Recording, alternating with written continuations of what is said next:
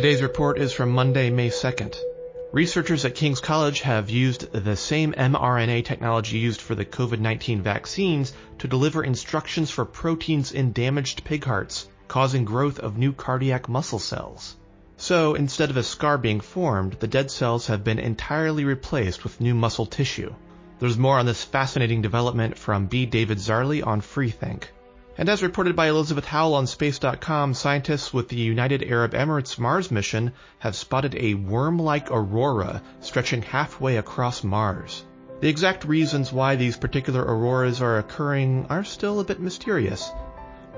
After a decades-long wait, a $942 million accelerator in Michigan is officially inaugurating today, May 2nd.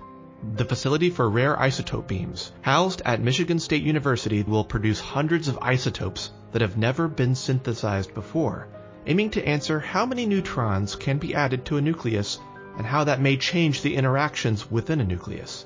Russia will pull out of the International Space Station, a move it has blamed on sanctions imposed over the invasion of Ukraine. A specific date for pulling cosmonauts out of the ISS hasn't been set yet, though the Russian state has confirmed they will honor their obligation to provide at least 1 year's notice.